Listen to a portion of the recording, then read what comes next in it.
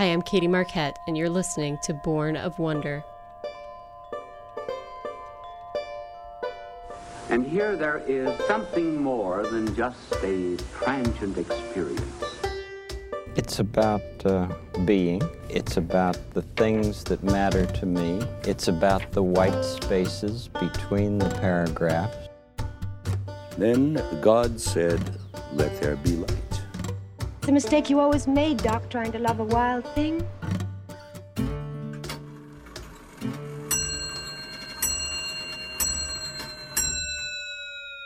It was during the Army McCarthy hearings, and one day he came to class with the New York Times, and he held it up and he said, "You see these fools? These thieves and fools and liars? 10 years from now, they will be replaced by other thieves and fools and liars. Public crooks." He put it down, and he picked up a book and read Keats' poem to Autumn. And he said, "If this language survives 1,000 years, this poem will be as beautiful as it is at this moment." I mean, he was entrancing. He was magnetic. So what you just heard was the poet Philip Levine talking about when he took a poetry class with the poet John Berryman. And he was talking about how he really appreciated that Berryman didn't make light of what they were doing. He thought that the creation of poetry and of art was a very holy, important thing to do. And he compared that to some of his other teachers, actually teachers like the poet Robert Lowell, who was in the midst of a breakdown at the time, but was also known to be a bit egocentric and sort of all over the place, and how he didn't give that impression to his students. He didn't give the class his utmost attention, and the students picked up on that. Whereas John Berryman, as a teacher, was very, very hard on his students, was very critical, but it was because of how important he thought the work that they were doing was. And he thought that if they were going to be great poets, that they needed to take hard criticism and they needed to work very hard, because what they were doing was timeless. And I love thinking in the context of politics and sort of things of the age, things that were very important, the McCarthy hearings, communism, and all sorts of things going on in the world that are very important objectively. But you look at that next to Keats and Ode to Autumn, and what matters more. So welcome to this podcast today, Born of Wonder, a podcast where we explore everything and anything that inspires wonder and awe in the world. My name is Katie Marquette, and you can follow along with me at my website, bornofwonder.com. I also recently reinstated my Instagram, Born of Wonder, born.of.wonder, which you can follow along there. I also sometimes use Twitter. I don't really understand it, but you can find me there too. But I do really like to connect with everybody on these different platforms so that you can give me feedback. And on that note, if you're enjoying the podcast, if you like the topics we're talking about and you'd like to hear more, if you could just quickly at the end, when you're done listening here, just give it a quick rating and a comment if you could. Would really appreciate it. But anyway, without further ado, let's get going on today's podcast, which is going to be all about story and how important stories are to our lives. Just throughout all those social media handles there, you think about how on Instagram we have the story feature. One of the most popular features, ones that keep us sort of hanging on our phones, updating our phones, is the idea of crafting a story out of your day, adding pictures, creating a narrative. And I think that part of the reason that is so successful is because it's very natural for us to want to create stories, to want to create a structure around our lives and to share that with other people. And I think that in a way it can be, don't be on your phone all the time, but that idea of structuring a story of your life can be really empowering. And I think we need to take Philip Levine's advice here very seriously what he learned from John Berryman, which is that art and stories are very, very important, and they're much more important than the fleeting news of the day. And again, that is not to diminish the very serious issues of today and of every age, but what gives us the conviction and the certitude in what we believe is not the passing things of any given time period, but eternal things like art, like poetry, like story. And if we don't have a narrative, a cohesive narrative, we're going to simply remain in confusion about the politics of our day and about the issues that are so important for us to understand. And so I'm going to read an essay I wrote last year, actually, after I had seen Greta Gerwig's Little Women about a dozen times, not exaggerating, just about how much revisiting Jo March, who I hadn't really thought about much since I was a child, and revisiting her, rereading Little Women, and just being immersed back in this world, how Jo March really inspired me to look at my own life as a story and how important that is for all of us to do. So I'm just going to read through this essay here, and hopefully it will inspire you, and I will put some links, put the link to this essay in the show notes so you can find it online. And then we're going to just discuss a little bit more about why art and story are just so important, and why we need to defend them. And if we're going to lead a cohesive, coherent, meaningful life, we need to be very conscious of the story we are telling others and ourselves about the life that we are living.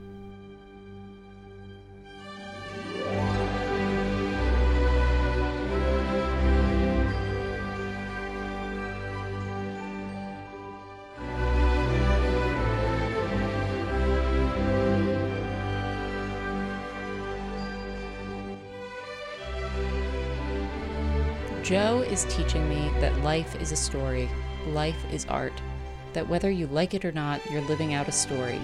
In that story, you have choices to make. You are not a passive supporting character. As Nora Ephron said, be the heroine of your own life, not the victim. I've also been thinking of that line from Breakfast at Tiffany's when Paul Varjak says to Holly Golightly, "You know what's wrong with you, Miss whoever you are? You're chicken. You've got no guts. You're afraid to stick out your chin and say, okay, life's a fact. People do fall in love. People do belong to each other, because that's the only chance anybody's got for real happiness." People do belong to each other. We don't live our stories in a vacuum. We're surrounded by a cast of characters, family and friends, coworkers and acquaintances. They each have a role to play in our story, and we have a role to play in theirs. But we have to own the story. We have to live it out. Seeing life as art redeems life and elevates art. In Little Women, Amy is right to insist that all things can be made meaningful through art. All of life, the minutiae, the sadness, the joys, the quiet moments, the big moments, they are all meaningful. Turning a seemingly insignificant afternoon at work into a beautiful painting or a song or a poem or even just a journal entry restores that moment to lasting significance. It's been incarnated into being, and our role as sub-creator, to use Tolkien's word, has been fulfilled.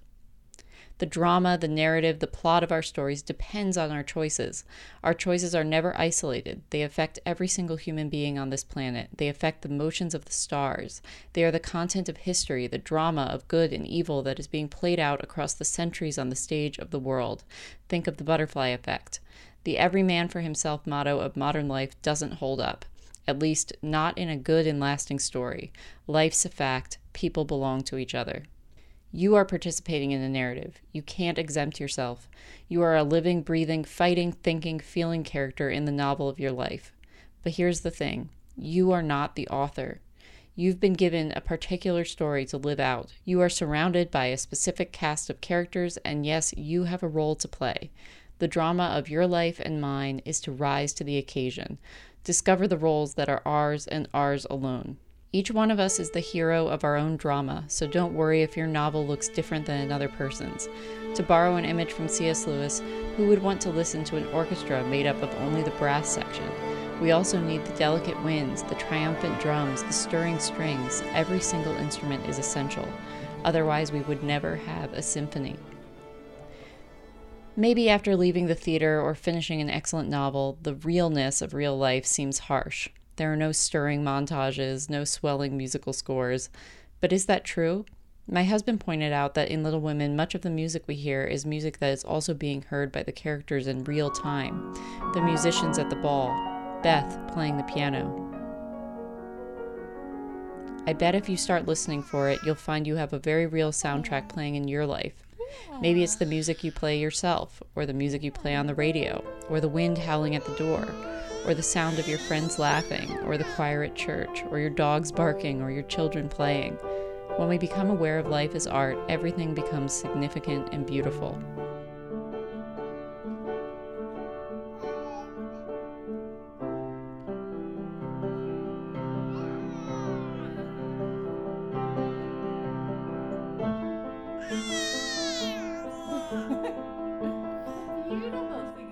The important thing here is to tell the right story to yourself, your story.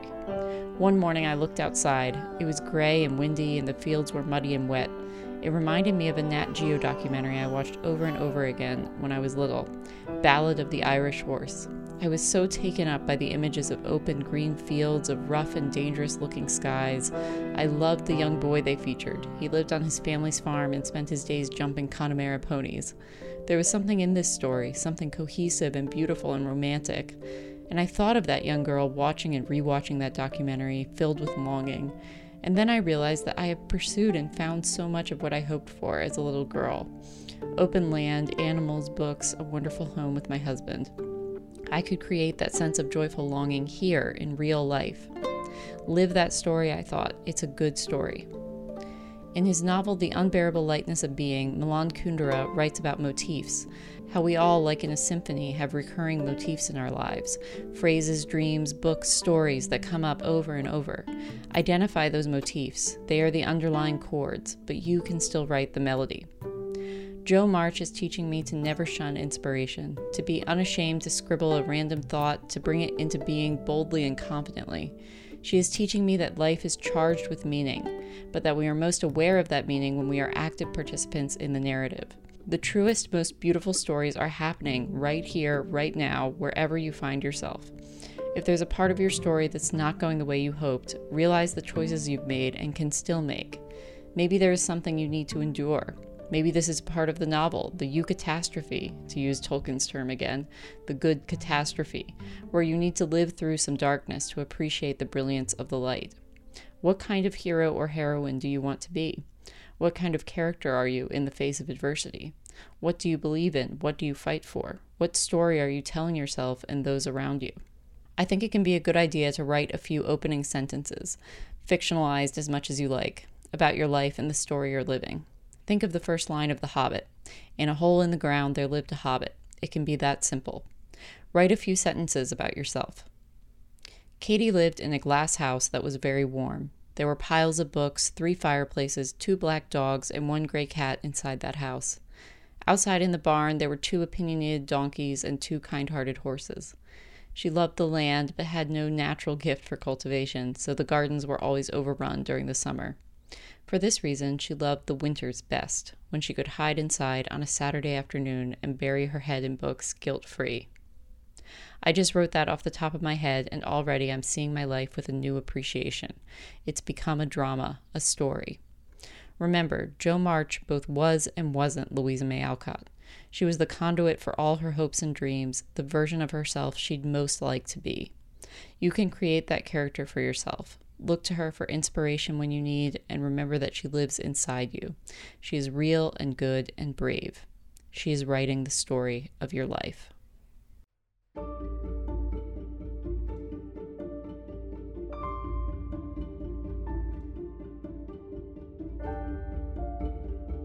So I hope you enjoyed that essay there. I titled it Living the Story of Your Life, and I really believe in everything I said. Obviously, some things in my life are different now, and I hope you also enjoyed some of that audio of little Jo. Yes, the name is not a mistake. This essay is about Jo March, and my daughter is named Jo. Little Jo singing along to the piano there. She is the soundtrack of my life now. It's not always that musical, but I even believe in this even more now that I have a baby, and that I'm telling a story about myself as a mother and sort of figuring that out, and also the story I want to tell her about her life and the meaning that she has just inherently, just by being alive and being a human person in this world, that she has a story to discover about her own life and the character she's going to play in this drama of the universe. And that might sound pretty dramatic, but I think it's true. I think it's true for every single person, and I think that art is the only way we can really understand that. And to really bring that message home, I've been mulling over a speech of Puddleglum, who's a character in C.S. Lewis's The Silver Chair, a book in the Narnia series. So at this point in the series, the children are trapped underneath the ground. This evil witch has kept them there and is now trying to convince them that there is no such thing as the above world, that this is all an illusion, that they've made this up, that the idea of Aslan and this beautiful world above the surface doesn't exist, and they start to believe her. And Puddleglum, just a really charming character. He's sort of like this frog-like guy. He's really, really funny and wonderful, and he makes one of the best Narnian speeches, which goes as follows. He says, "All you've been saying is quite right, I shouldn't wonder. I'm a chap who always liked to know the worst and then put the best face I can on it. So I won't deny any of what you said. But there's one more thing to be said, even so. Suppose we have only dreamed or made up all those things, trees and grass and sun and moon and stars and Aslan himself. Suppose we have. Then all I can say is that in that case the made-up things seem a good deal more important than the real ones. Suppose this black pit of a kingdom of yours is the only world. Well, it strikes me as a pretty poor one, and that's a funny thing when you come to think of it. We're just babies making up a game, if you're right. But 4 babies playing a game can make a play world which licks your real world hollow. That's why I'm going to stand by the play world. I'm on Aslan's side, even if there isn't any Aslan to lead it. I'm going to live as like a Narnian as I can, even if there isn't any Narnia. So, thanking you kindly for our supper, if these 2 gentlemen and the young lady are ready, we're leaving your court at once and setting out in the dark to spend our lives looking for Overland. Not that our lives will be very long, I should think, but that's a small loss if the world's as dull a place as you say." Great, excellent speech there from Puddleglum. I love that. I'm going to live as like a Narnian as I can, even if there isn't any Narnia. I'm on Aslan's side, even if there isn't any Aslan to lead it. And I think this is what a lot of people who don't really understand art or its purpose, what they don't understand is that things that we imagine are real. They are real, and they're real in the most fundamental way. They create meaning for our life. Another famous quote here from Tolkien that you probably know, he says that I have claimed that escape is one of the main functions of fairy stories, and since I do not approve of them, it is plain that I do not accept the tone of scorn or pity with which escape is now so often used.